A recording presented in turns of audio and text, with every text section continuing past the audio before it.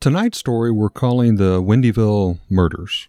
It's a very real and ongoing tragic event that happened literally just miles from us here in Lebanon, Missouri. It took place in the summer of 2021, and when Bill and I both heard about it, we commented at the time, and out of respect for the family and the survivors, we wanted to wait to air it on our podcast. It's not for the light of heart, so please be warned. This is the alleged worst of the worst possible outcomes of an abduction of a young woman named Cassidy Rainwater. She was a daughter, a wife, and a mother, but had fallen on some bad luck, causing her to trust some people for help who, tragically, appearingly, ended her life. The story is unbelievable in events leading up to, and even during the FBI investigation, near the haunted town of Windyville, Missouri. Join us tonight on the unbelievable true story, still playing out in Windyville. From a child born into this world, we are taught what to believe. Closed-minded we become, fearful to be deceived.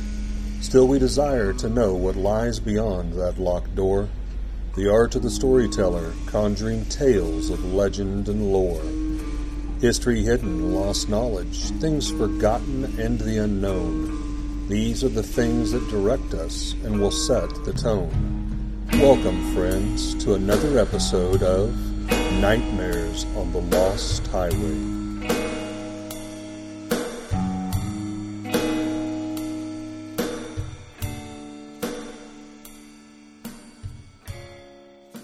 So like Eric said there at the beginning, this story is one that we talked about. We absolutely wanted to do. Absolutely. But again, out of respect for the people involved and the fact that it is local and you know, this young lady was known to people. And I know a lot of our listeners are local, and not all of you, and those of you that are listening, you know, far away, you've probably heard of this story. But we wanted to treat it with respect, so understand that there's a lot of conjecture around this story. A lot of speculation, a lot of rumors, and a lot of stuff. So I think we're going to address it, and I think when we talk about something that's sort of an allegation that may be not true, we're going to reference that. But for me personally, I remember being texted by my brother and saying, hey, are you aware of this stuff going on not too far from where you live? My daughter, actually in Virginia at the time, heard about it before I did here in Missouri. I texted my brother back, and I'm like, you know, it's like the Texas Chainsaw Massacre in your backyard. Yeah. And I didn't realize, but during this time frame, I was literally driving by this house on a semi-regular basis. I was taking my kids to go swim at the Low Water River down there. And there's a nice little swimming hole right there, you know, nice and deep. And my wife's not so keen on swimming in rivers, although she grew up poor and she talks about swimming in rivers all the time when she was a kid. But yeah, she's above that now. I was taking my kids down there all the time to go swimming in the river, not realizing just how close I was coming to this house. I'm not sure if it's the same access, but we used to take our kids down to, it was actually called Moon Valley. Yeah. And I mean, it's right there at the Moon Valley Road where this is taking place. And yeah, I've had our kids down there multiple times. So you don't realize just how close to home some of these stories are going to hit sometime. Now, as we said, tonight's story is literally ongoing. It's still in court. You know, there's, as Bill said, a lot of rumors and stuff going around, but how big is this whole ordeal and who all is really involved? You know, there's been rumors that maybe some prestigious families, maybe from around here or not even around here, that were trying to cover up and do some things a little shady to try to keep a lot of this from coming to light. Again, a lot of speculation, a lot of change of venues with the two gentlemen that's been arrested.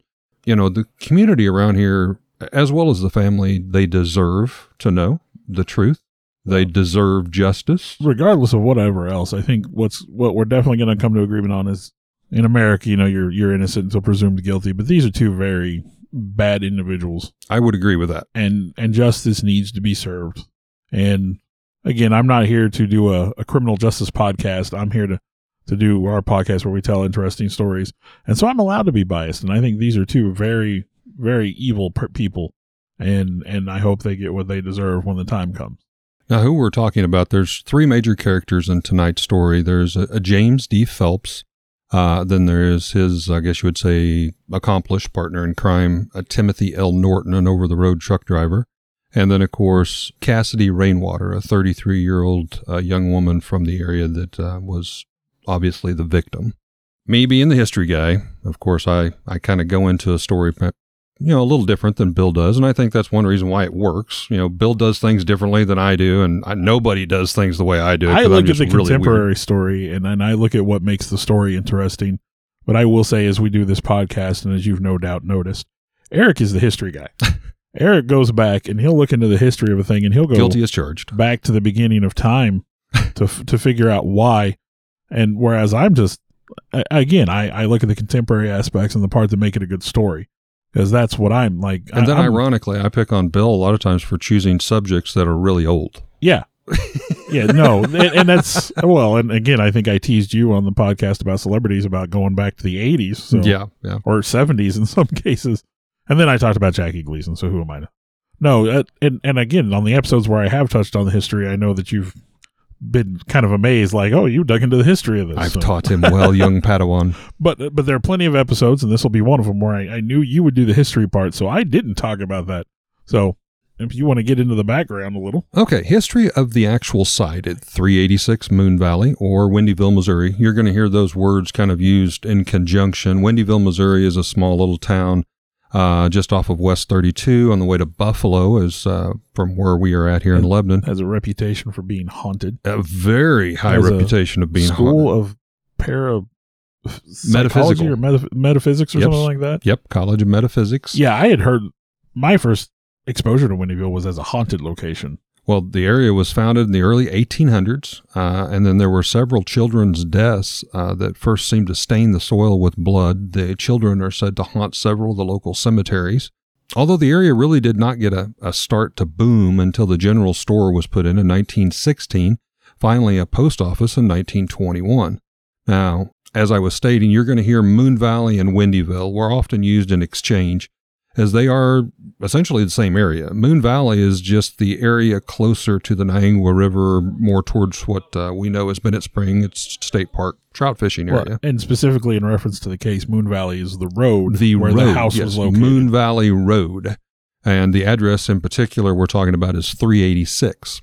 Now, as Bill had alluded to, the area has quite a reputation of being haunted and paranormal, Missouri ranking top 8 in the United States, and Windyville being one of Missouri's tops out of that.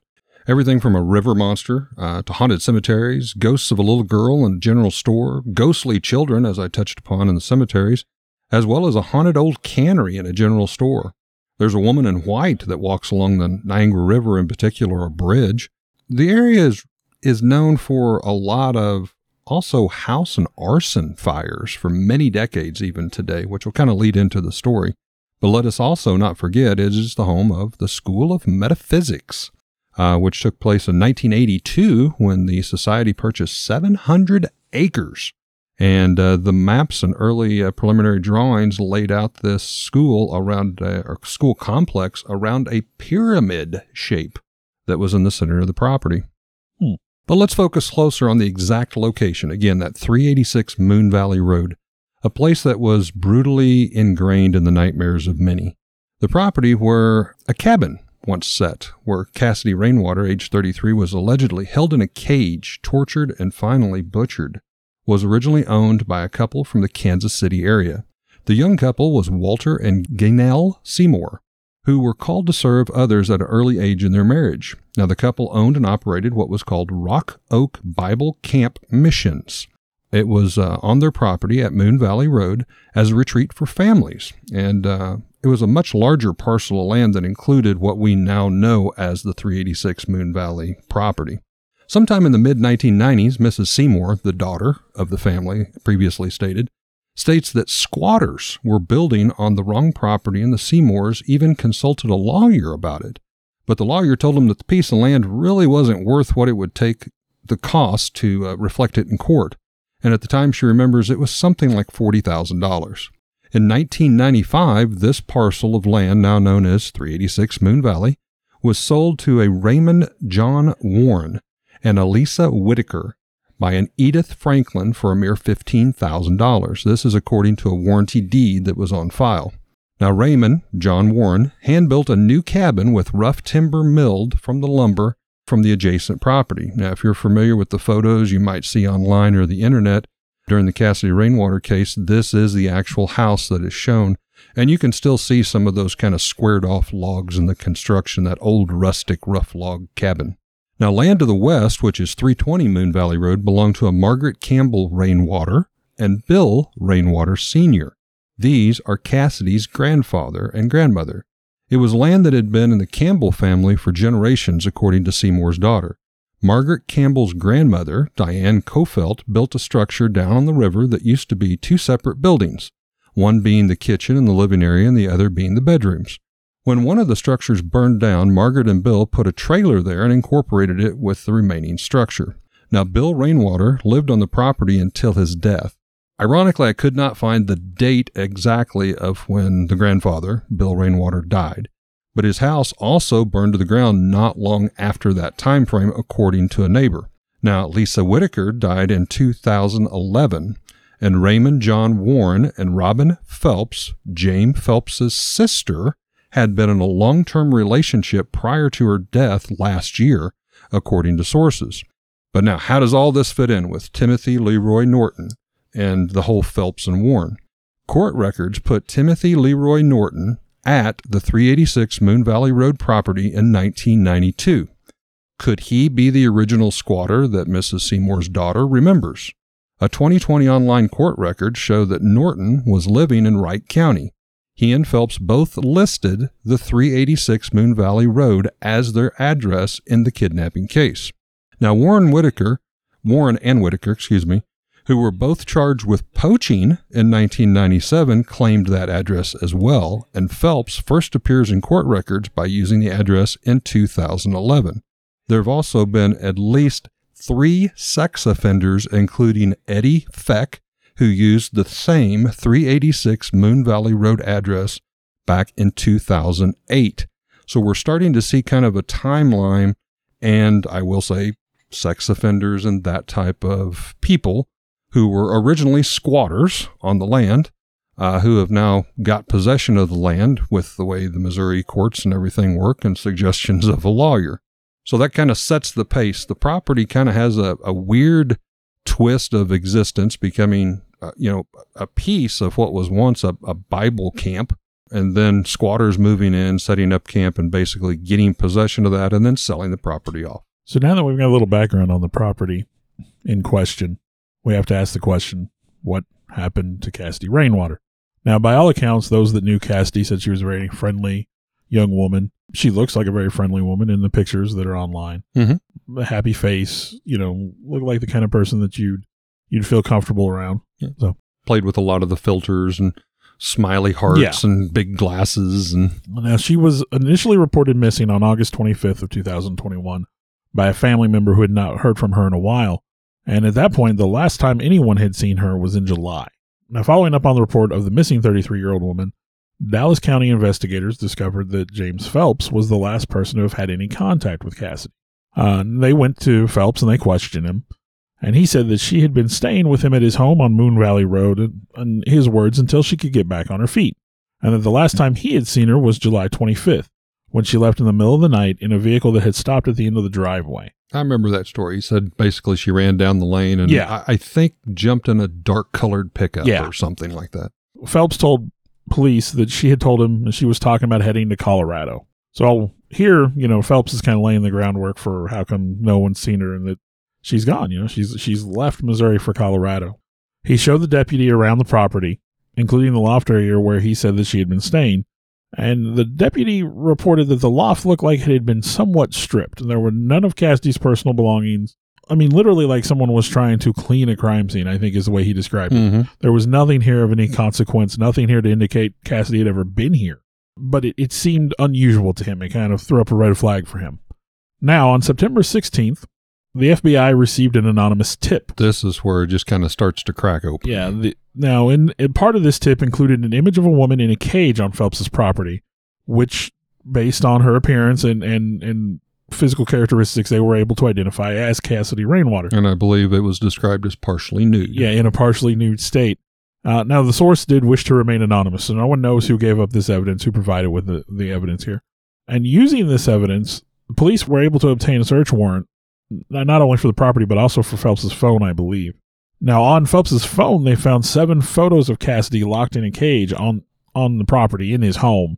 And so obviously, like, her final days were probably not comfortable, to say the least. Not good at all. And I had read possibly rumors that some of these same photos that he had on his phone was also included in the file folder that was sent to the FBI.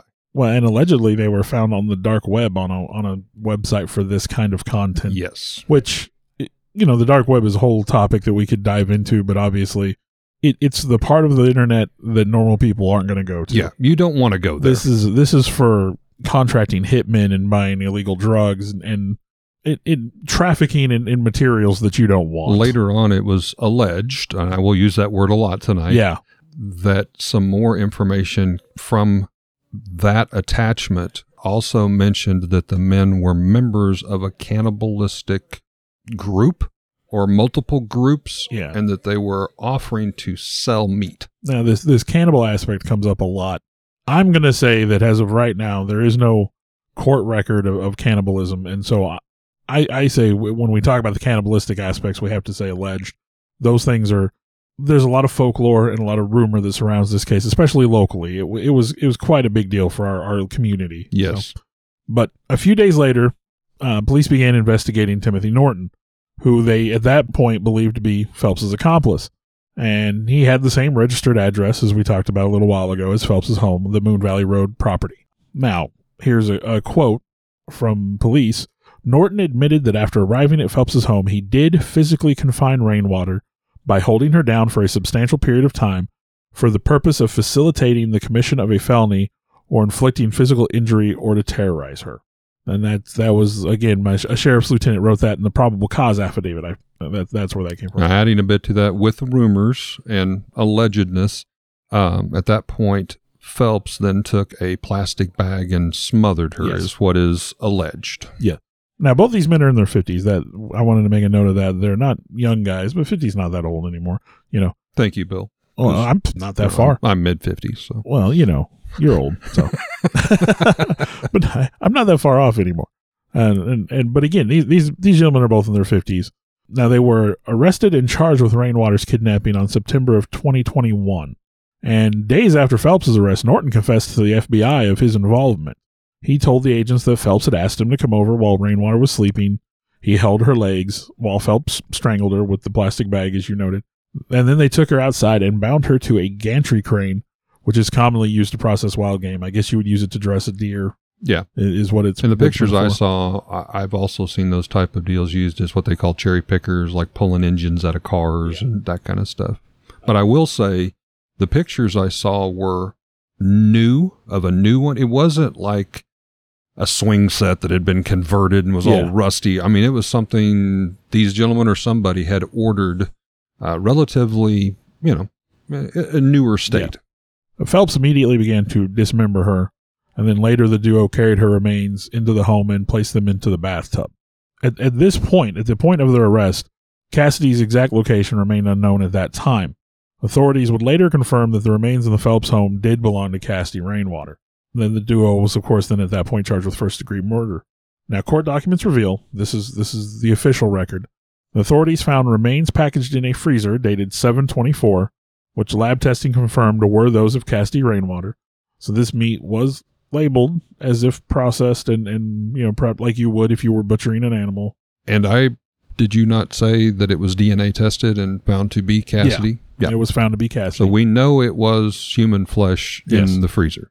They also found skeletal remains on the property, which they were able to prove belonged to Cassidy Rainwater.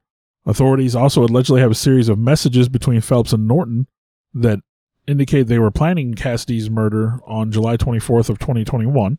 Same time frame she allegedly ran down the lane in the middle of the night and jumped in a vehicle and headed to Colorado. Now, as Bill was kind of stating, in mid-September timeframe, this massive raid on the property took place involving local Dallas County Police, Sheriff, Missouri Highway Patrol, FBI agents. They combed the site at this 386 Moon Valley Road. Now, many rumors and questions start to flood the internet.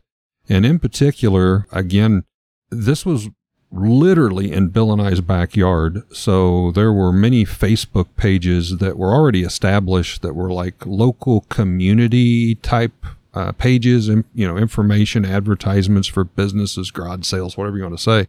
several things begin to kind of come out. And again, I will state, these are alleged. A lot of these are alleged. However, some of them have started to come to light.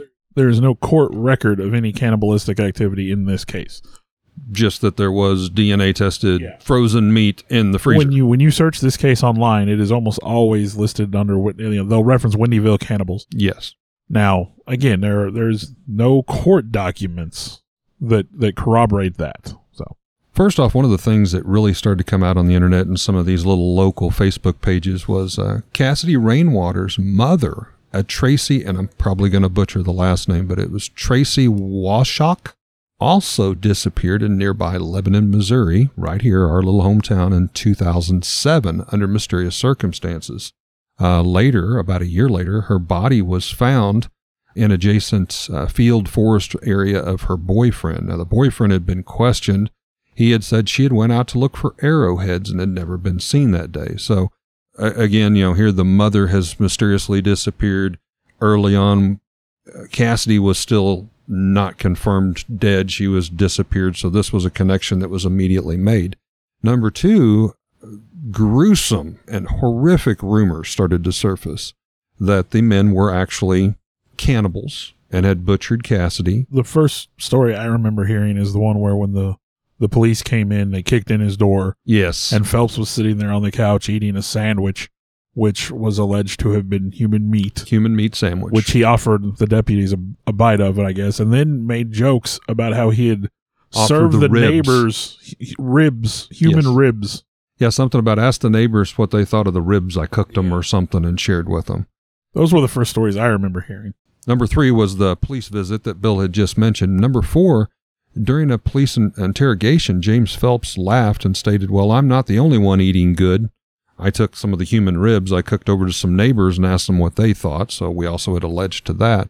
And number 5, this was just a piece of a much larger missing woman sex traffic mutilation ring, including possibly a tie to another episode of the podcast we did, the Springfield 3. Yeah, there's photos of the broken down green van on the property. Very similar to the ones that were described in that. And again, as this story circulated, these were the stories we were hearing, and before any official word had come out. Right. And I don't know about what you remember hearing, but that was like... Oh, yeah. It was immediately cannibalism. Well, you said cannibals, your brother or whatever, yeah, Texas Chainsaw Massacre reference. You had the cannibal references. You had him serving human meat to other people. You had the reference to the Springfield 3 with the broken down van that they said was the same van that had been cited. And I will say the site was littered with all kinds of old vehicles. Well, there were multiple vans, old on top pickups. of that, it was apparently littered with booby traps and things too. Yeah. We'll get to that one.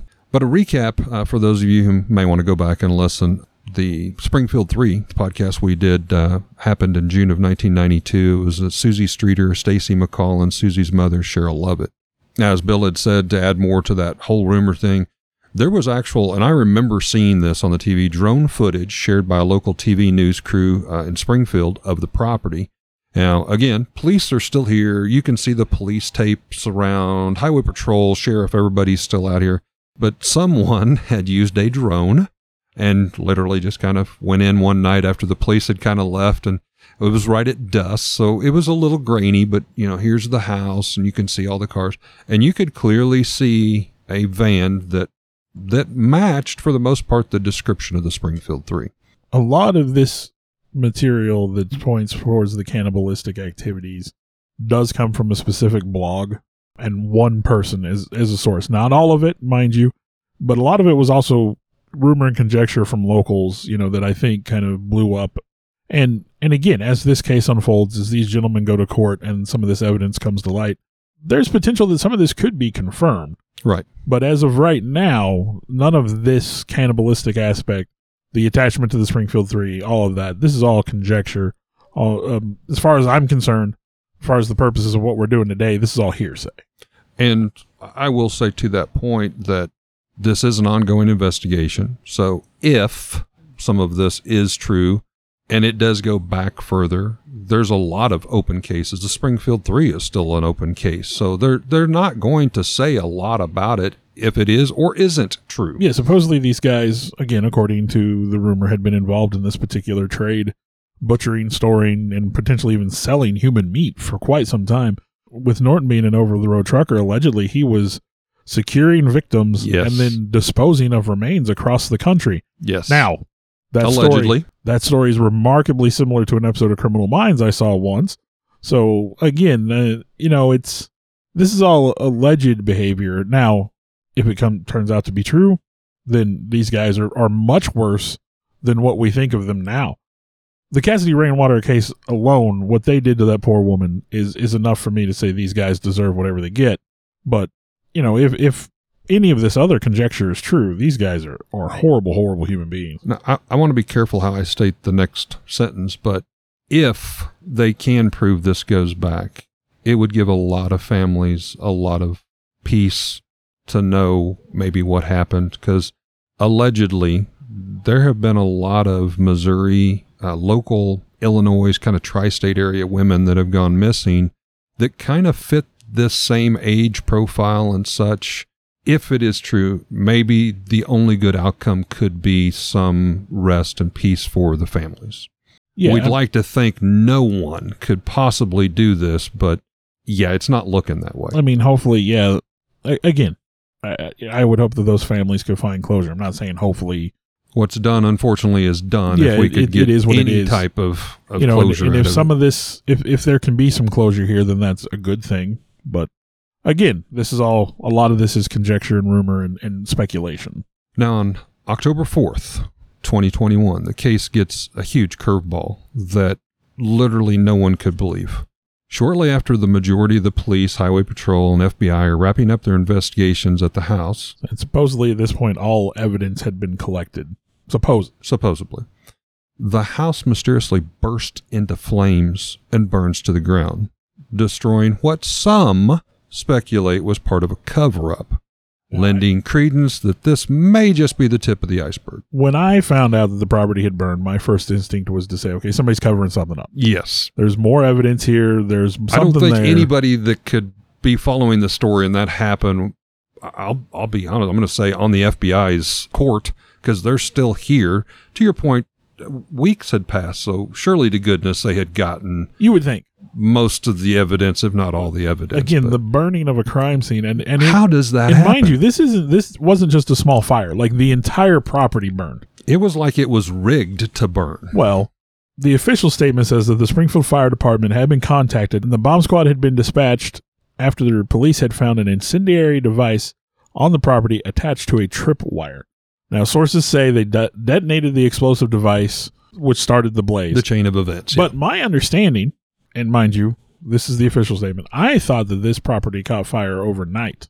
It was in the evening. And it burned throughout the entire night. Yeah. And I remember fire department. Where was, I remember people talking about going by and looking at it, and a young lady I work with was even, like, she was like, I was going to go out there, but then I didn't know if I wanted to go out. It was that kind of, this was such a big deal in the area. And again, we have... Well, again, it aired on some of the local Springfield news, and yeah, they're videotaping the house burning. Yeah. There were cop cars. Yeah.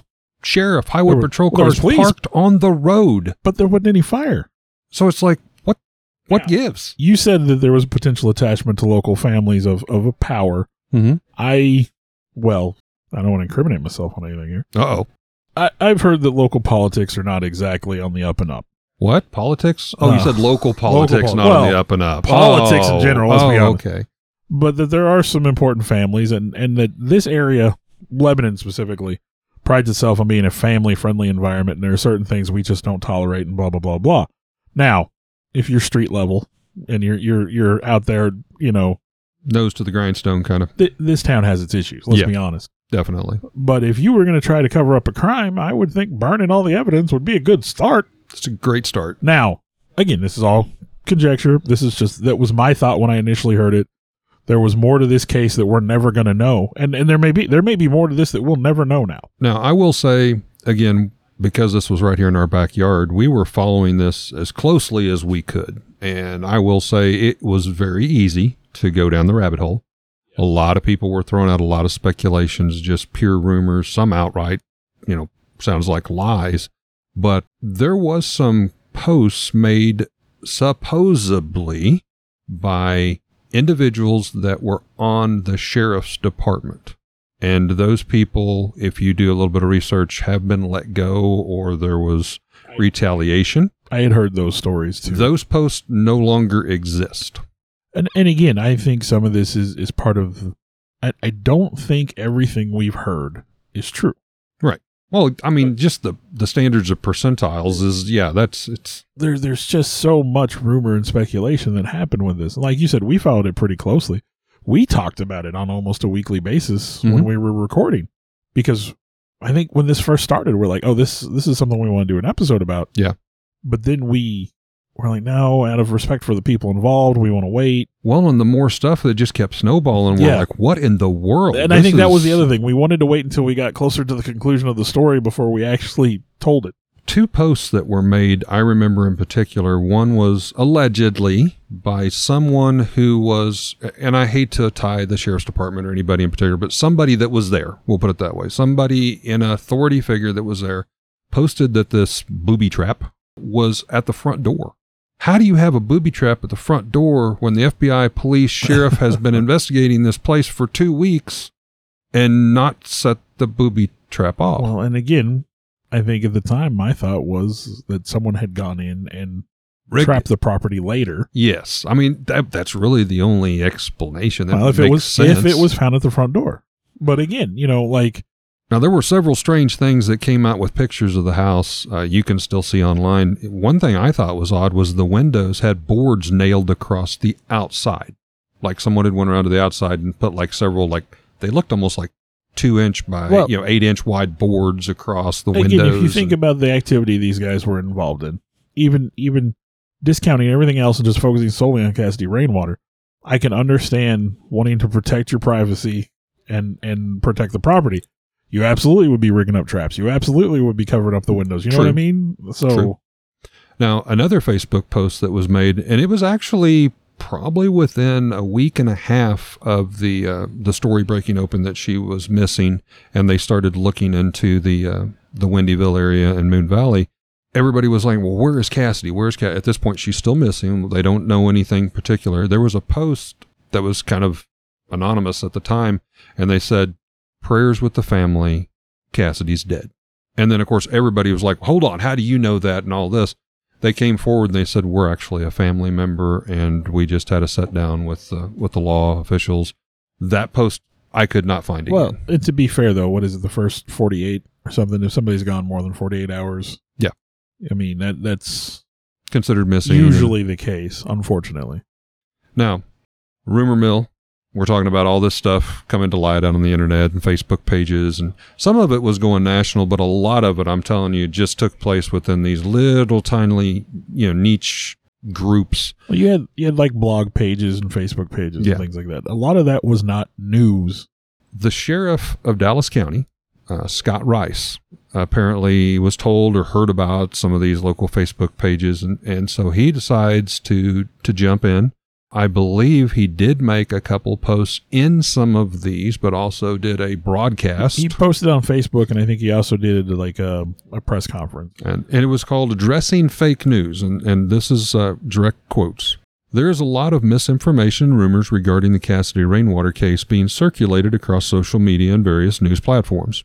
While I understand the impatience and curiosity of the people, I'm going to give you a piece of advice. It's not a good idea to listen to a crime reporter, blogger, or TikTok videos that's coming from someone sitting in their apartment or their mommy and daddy's basement eating great value cheese puffs and drinking box wine with grand intentions of being a social media superstar. I love that. If you're hanging on every very word that this type of crap is producing, believe it to be fact, you're living in a fantasy world. This isn't a TV series or a movie where we all go to a commercial break and have the lab results in 15 minutes. Searching a crime scene for 7 days, 24 hours a day takes that long, 168 hours. 99.99% of what is being posted to the social media is crap. End quote. I loved that. I mean, I admire the guy getting out in front of it the way he did and being blunt about it. But there is that too. Yeah, but he was very sharp in his criticisms of what people were following, and again, the line about eating Cheetos and drinking box wine in your mom's basement. That's a great quote. Now, needless to say, he took a lot of backlash for the way he addressed this. You know, law enforcement officers must play within the rules of the American criminal justice system. Yeah. While the system has its faults, it's still the Absolutely. best that we have in the world, and we are judged by a jury of our peers. But you have to keep in mind, if it's an ongoing investigation and something leaks out or something comes out or the way that they obtain information could lead to a mistrial, then these guys, which I think Bill and I both agree are let's just say sleazy, if these guys get off on a mistrial. Yeah, they get off on a technicality. That's not justice. That is crap right there. But, you know, I can understand his frustration, you know, and what he says is probably more even than partially true. Number one, like I said, they have to play within this very distinct set of rules for the court. And it's not like a TV or movie. I think our society we've talked about, my gosh, we can just pick up our phone and make our Walmart orders. You know, we're such an impatient society. Something this large takes time, you know. Well, I don't know if you've heard of it, but it's what they call the CSI effect. You know, all these CSI shows where you can enlarge and enhance the picture, which is not how that works at all. I love the ones that's like a Star Trek base and it's projected in midair and they're doing, like you said, lab results overnight. When the reality of it is a lot of what we call forensic evidence and forensic science is not very exact at all. So we have this misconception that we're given that the police are incredibly efficient and have all these amazing technological innovations. But you're talking, you know, what was it, Wright County or whatever? They're not going to have access to a lot of this stuff. No, they're going to have the to FBI is involved, Yeah. but you got to consider the FBI has lots of cases going on. It's not just this one case going on. Well, it's still going to be based somewhat on local resources, and you can't tell me, you know, the local office out of Springfield or whatever is equipped to handle the most intricate of DNA analysis or whatever. Now, as I said, you know, Sheriff Scott Rice took quite a backlash himself, and in the coming months, as many, if not most of the rumor posts, it was dictated back as people continued to lash out to him that you're saying this is false, but now this has become true. One instance is Cassidy Rainwater's family did have some form of connections to either the property or James Phelps in one way or another. 2, Cassidy Rainwater's mother, Tracy Washasuck, also disappeared under mysterious circumstances. 3, there were actual photos that came to light of Cassidy Rainwater being partially nude, kept in a cage, and some allegedly say was even shared were pictures of them mutilating her as she was hung and butchered. Then it also came out that the police obtained from the cabin's freezer, as Bill had said, confirmed human flesh, which was dated and labeled. But I think that lends itself to the idea of the cannibalism aspect of this case. My thought on that is if you had meat that you wanted to hide, then you hide it. You wouldn't put it in the freezer and label it. No, you put it in your freezer and you label it as regular meat, right? Like if you had butchered a human body and you wanted to hide it. Oh, okay. I see what you're saying. Like you don't want to draw attention to it. You don't put a label on it that says human meat. You know what I mean? Well, one of the other alleged, if this story could get any weirder, and again, this is alleged, but on the dark web, as I had mentioned, it is said that these two gentlemen joined several cannibalistic groups, and what is being implied is that they videotape, shot pictures at least of, you know, the capture, the confinement, the butchering, and then for those really sadistic people out there, if you wanted more of the story, we'll even sell you some of the frozen meat. This is horrid. This is terrible. Okay, I understand that I lead somewhat of a sheltered life and that I've never been exposed to some of the horrific realities of our world, but why? Why would you do that? Why would you take pictures of it? I mean... And then, of course... At that point, you're not human anymore. The whole question then becomes... And the police department has defended this, that they say there is no evidence that at least has come to light to be shared, that this was not just the first time these men did this. I'm sorry. Just based on what I'm seeing, you're more than free to disagree, Bill. I don't think this is the first time. Well, they use procedures that would be common in dressing deer, which if you're familiar with our area, it's something that everybody does every year. Yeah. So to say that, you know, the way they did it indicated or whatever, look, I'm not going to sit here and say they didn't. I just don't know. Yeah. Well, that's a good way to put it. Like, I don't know the whole truth, and maybe there'll be more. we were talking with your wife before the start of the podcast and how there's a lot of secrecy around this particular case and a lot of secrecy concerning the multiple witnesses, which there shouldn't be multiple witnesses under the circumstances. So who are these people and what did they witness? Right. So I'm not going to sit here and say, like, I know more than I do.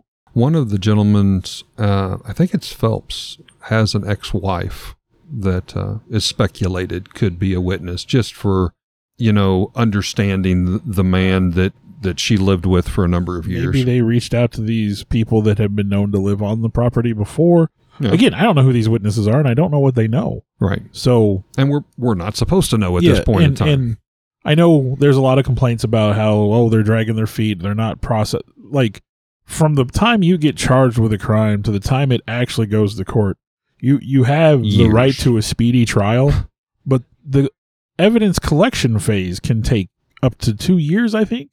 So speedy is a relative term, I think, under the circumstances. And obviously, the more complex the case, more time has to be given. The more involved it is. So obviously, there's a lot of stuff. Someone coming up and shooting someone with a gun, well, that's obviously that's pretty quick. As a matter of fact, some states actually have laws that, if a case has X number of witnesses to the commission of the crime, you can fast track it.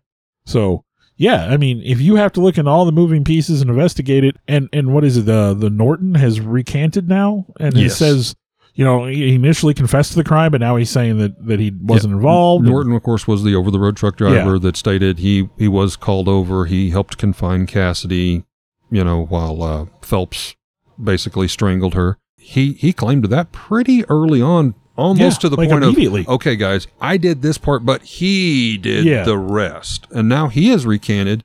I think honestly, at one point or another, both men have said they were guilty to some degree, and then now have recanted, and both are saying not guilty. Well, American legal system being what it was, I know you say that it's the greatest in the world. I'm going to argue it depends on how much money you have and you can tip the scales. Your family background, let's say. But, I mean, you live in a situation where you have all this evidence that points to these guys doing something terrible, even if we don't have, like, video evidence of the fact, and we may have photographic evidence, we don't know. Yeah. I don't think, I don't agree with the ability to say, oh, no, I didn't do it. If you are found covered in blood, you don't get to say, no, I wasn't part of this. You know what I mean? That doesn't work. Well, there was some other information that has come out, and the police records do state they are investigating, obviously, text messages between Phelps and Norton.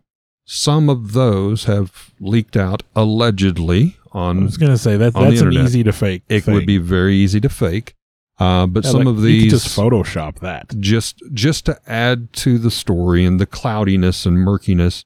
They do kind of show these responses back and forth where it did kind of appear like they were painting the TV series that Bill mentioned he saw, CSI or Criminal Intent or something, where there was an over-the-road truck driver basically bringing in victims, homeless girls, troubled teens, this type of stuff back to a home base. But there was another one that was a little creepier for us here in Missouri, and it was a conversation, allegedly, with text messages between the two saying that when Norton returned home, Phelps and him would go to a local Walmart and stake out girls to bring home, I believe was the terminology in the typing. So again... Look, if you're going to do it, Walmart's a place to... Here's a great anecdote. It just shows you... This is a friend of ours. I'm going to relate this story, and if he still listens to the podcast, I hope he forgives me. It's always made me laugh. But at the same time, it shows me just what you could get away with at the right time of year around here. He had shot a deer. He had gone out for the season. He had got his deer. He had hauled it back. He's covered in blood. When he realizes he doesn't have the bags for packaging the meat. Something like that. He's forgotten something. Yeah. And so he goes to Walmart and he buys the supplies he's needing. And obviously, the supplies are, it's like if you went to Walmart and you bought a thing of rope, a butcher knife, and a shovel. Like, there's a red flag there. Yeah. But he's covered in blood. He goes out to Walmart real quick to buy these items he needs. He goes to checkout, and the guy ringing him up looks at him and goes, "Oh, did you get a deer?" To which he responds, stone-faced, "No," and then finishes his purchase and leaves. Now, realistically, this young man should have elevated that to some degree, maybe. A wee bit. Of course, deer season in Missouri, he's probably not the only guy that showed up in the middle of Walmart covered in blood. But under the right circumstances, in an area like this, yeah, you could absolutely get away with something like that. To that point, Bill, you're still a manager at Emerson. I used to be a manager there. I mean, we used to kind of joke amongst management that when deer season happened, that's like a national holiday around here. People will call in. I'm sorry, I ain't going to be able to make it to work till I get me a deer. I'm out in the woods and my tree stand. It's a very serious thing. Where my brother works, they give you the first day of deer season as a vacation day. I think they did the first week, maybe. But again, like I said, these guys knew what they were doing as far as that was concerned. But, like stocking a Walmart, I mean, I'm sorry. I hate to say it, but if you stocked a Walmart and there's some gal who looked like she was in need and you offer her a ride, nobody's going to say anything. I hate to say it, but it's a good source. Nobody's going to say anything. For hunting. Well, and I believe, Walmart has a policy where, if you need to sleep in your car in their parking lot, you absolutely can. So it's absolute, like if you were going to be hunting for underprivileged folks, that's your place, man. Yeah. Now, in most recent news, as of January 21st, 2023, James Phelps appeared in court claiming not guilty, and he again asked for a change of venue, which was granted by the judge. He is currently now scheduled for his next court appearance, April 21st of 2023. Now, his partner, Timothy Norton, who also has previously confessed to aiding James Phelps in the confining, as I'd stated, of Cassidy Rainwater, as Phelps used a plastic bag and strangled her, now also is changing his story, and he is also pleading not guilty. The two men have been kept apart from one another in different prisons for most of the past year to keep them from collaborating, which I think is a very smart move. Keep them from trying to get their stories together straight or whatever. So this is an ongoing tragedy, regardless of all the facts, of just what we know to be factual. This 33-year-old daughter, mother, wife's life was taken, at the very, very least. She was and murdered callously in horrific fashion by these two men, and tortured in the days leading up to it. The body obviously was mutilated and stored very inappropriately. Bones were found pitched over the fence to adjacent property that have been confirmed DNA tested. This thing just reeks to high heaven. It's a horrible, horrible story. And again, we have meant no disrespect to any of the family members or anything. A lot of people around here are, they're asking, and we've kind of already addressed this, why is it taking so long? Why now are we not hearing anything? I mean, this is a big story. We should be getting updates. Unfortunately, it's just the nature of the process. It doesn't always work that way. Yeah. Totally understandable. Patience is a very hard virtue with something like this. And at least one family is going to get closure from this. So, at least one. And that's something. Like I said, our process just doesn't work that way sometimes. So, time for our nightmare headlines, I believe. Yeah.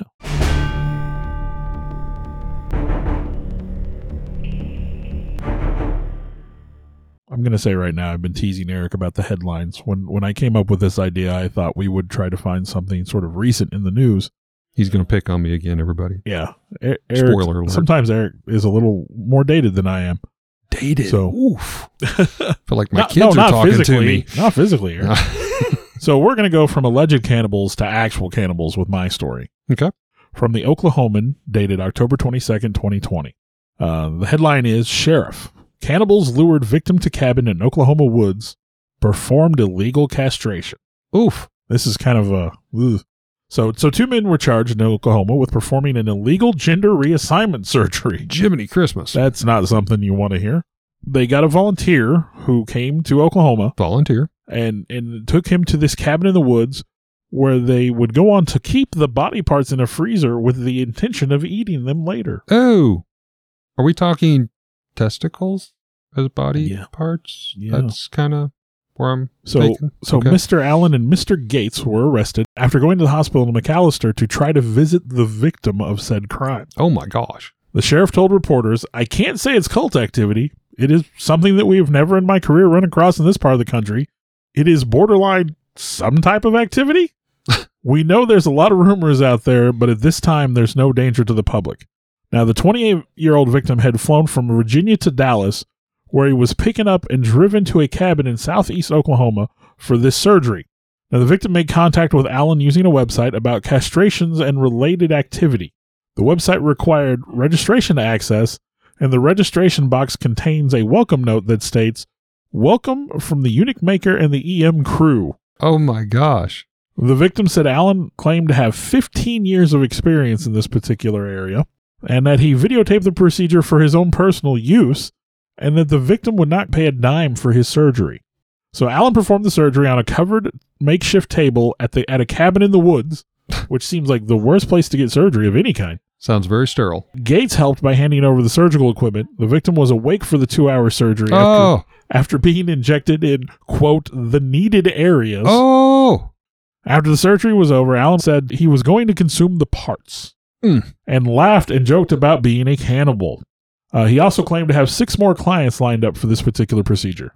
Now, Allen took the victim to the hospital the next day because there was a lot of bleeding, excessive bleeding, after initially telling him he wouldn't take him to the hospital. But he had 15 years experience. Yeah. Well, he told the guy if he died, he was just going to dump his body in the woods where no one was going to find him.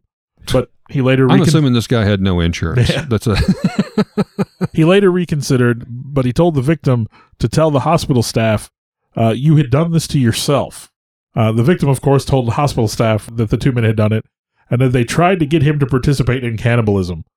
Sheriff's investigators became involved at this time, and when they searched the cabin, they found a plastic bag, quote, with what appeared to be testicles, in a deep freeze in a bedroom. In a bedroom? Yeah. The duo, not in the kitchen, not in the garage, not in the barn, in the bedroom. So these guys face felony counts of conspiracy to commit unlicensed surgery, performing unlicensed surgery, maiming and assault and battery with a dangerous weapon. They also face a misdemeanor count of failure to bury the removed parts, and 1 felony and 2 misdemeanor drug-related counts with the drugs that were found on the property. Imagine flying cross-country to participate in some... volunteer you can't even say back for alley. This crap. It's backwoods surgery. Oof. Yeah, that's oof. That's a hard one to follow, Bill. Yeah, I liked that. I found that one while I was researching. So was that under Oklahoma Testicle Festival? Gosh, that's okay.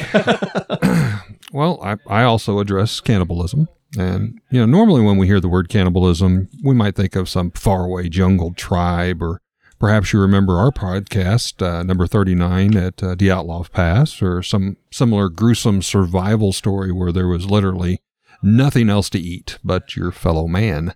But the very first case documented now, recently confirmed here in the United States, took place in a little early settlement known as Jamestown. Archaeologists in Jamestown, Virginia, have recently uncovered the first physical evidence of cannibalism in one of America's earliest colonies. The cannibalism, they believe, occurred during the winter of 1609 to 1610. Now, here I am, the history guy, and of course, Bill's going to throw stones because I'm way back there. Well, again, I had a different vision for what we were going to do, and you went your own way, so it's all good. The so-called starving time at Jamestown, when lean conditions and disease killed off more than 200 settlers. As of May 2013, all of this is starting to come to light, and the archaeologists have uncovered this new information. Now, forensic evidence suggests this young girl that they had found was already dead, that she died most likely of starvation or disease, and was dead before any of the cannibalization started. Now, Jim Horn, Vice President of the Research and Historical Interpretation with Colonial Williamsburg, is who I'm quoting on that. Bill Kelso, Chief Archaeologist to the Jamestown Rediscovery Project, and his colleagues have named the skeleton they found Jane. She was about 14 years old, they say, when she died. Kelso and Horn say the discovery confirms written accounts of cannibalism that were previously seen as a ploy, possibly false news, but just trying to get attention, to receive additional resources from Europe or to stir infighting within the colony. So they thought fake news. Fake news all the way back then. Here in America, we must have coined it, I guess. Now, about the physical evidence, Kelso says that on the skeleton there are marks made by different tools such as knives and cleavers. There are hundreds of cut marks, saw marks, along the jaw. Some of them suggest the removal of soft tissue and the brain, Kelso says. We feel the nature of the first cuts on the skull, which were close together, were done to someone who was either unconscious or already dead. Now, to me, this is still amazing that you can take a skeleton from 1609 time frame and be able to determine this. We're talking about the whole CSI effect. Yeah, I mean, you can do some amazing things with forensic science, but they don't happen overnight. Yeah. Now, it underlines the incredible challenges that early colonists faced. Most European colonies failed within a period of 6 months to a year. He says, this gives us a vivid impression of the terrible conditions endured by the settlers and their endurance and perseverance. Had Jamestown failed, it's possible that the course of American history would be much different than what it is today. So, I mean, we know there are instances where people have to consume human flesh to survive. I absolutely would never condemn that if you had to do it. Be honest. Have you ever thought about what human meat would taste like? I have. I don't know that I could engage in it, even on a voluntary basis. Yeah, there's so many levels on that. It's not, I mean, you're starving, let's say, on the side of a mountain from a plane crash, and you're the last one, and 3 other passengers are sitting there. Would you starve to death, or would you consider it? And that's kind of where my thoughts start. It's one of the big taboos, right? It's one of the things. Yeah, if you do that, then what more are you capable of? And with a podcast like ours, I mean, that's how the Wendigo happens, right? Like, you have to resort to cannibalism. Yeah. Well, and for me, again, I was raised quite religious. There's the whole religious aspect. No, you don't. It's sacrilege. It'd be tough. I'd be lying to say I never thought about it, but I don't think I could do it. I mean, again, I guess if you're hungry enough, you're going to eat anything, right? To the point where some cannibals serve others food.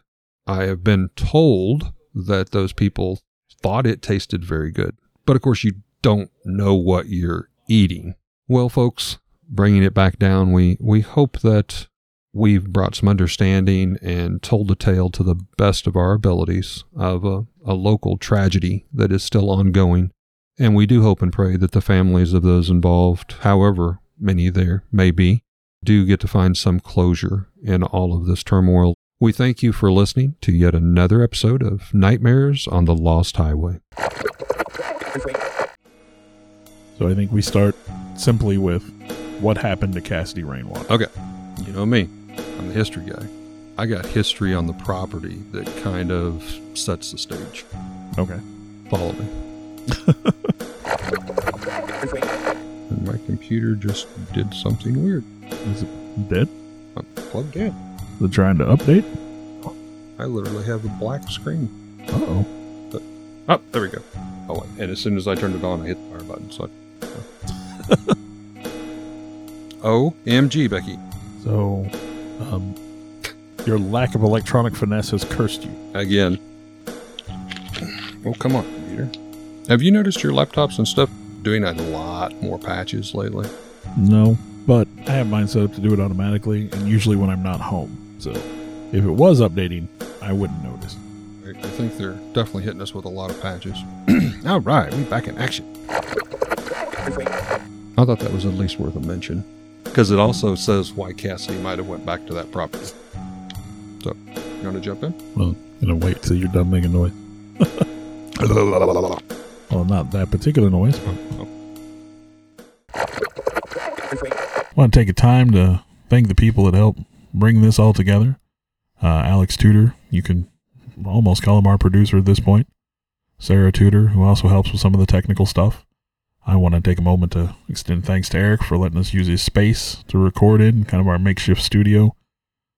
I, in turn, would like to thank Bill for, one, putting up with me and using this camaraderie to do something we both very much love and enjoy doing, and thank Bill's family for allowing him to spend all the time to work and clean up our recordings and present them in what you hear in the final terms, the final edition, if you will. And I'd like to thank all of you for continuing to listen. I know we've got some loyal followers out there. We do this as a labor of love, but we're happy that there are people that enjoy it hopefully as much as we do. Thank you very much.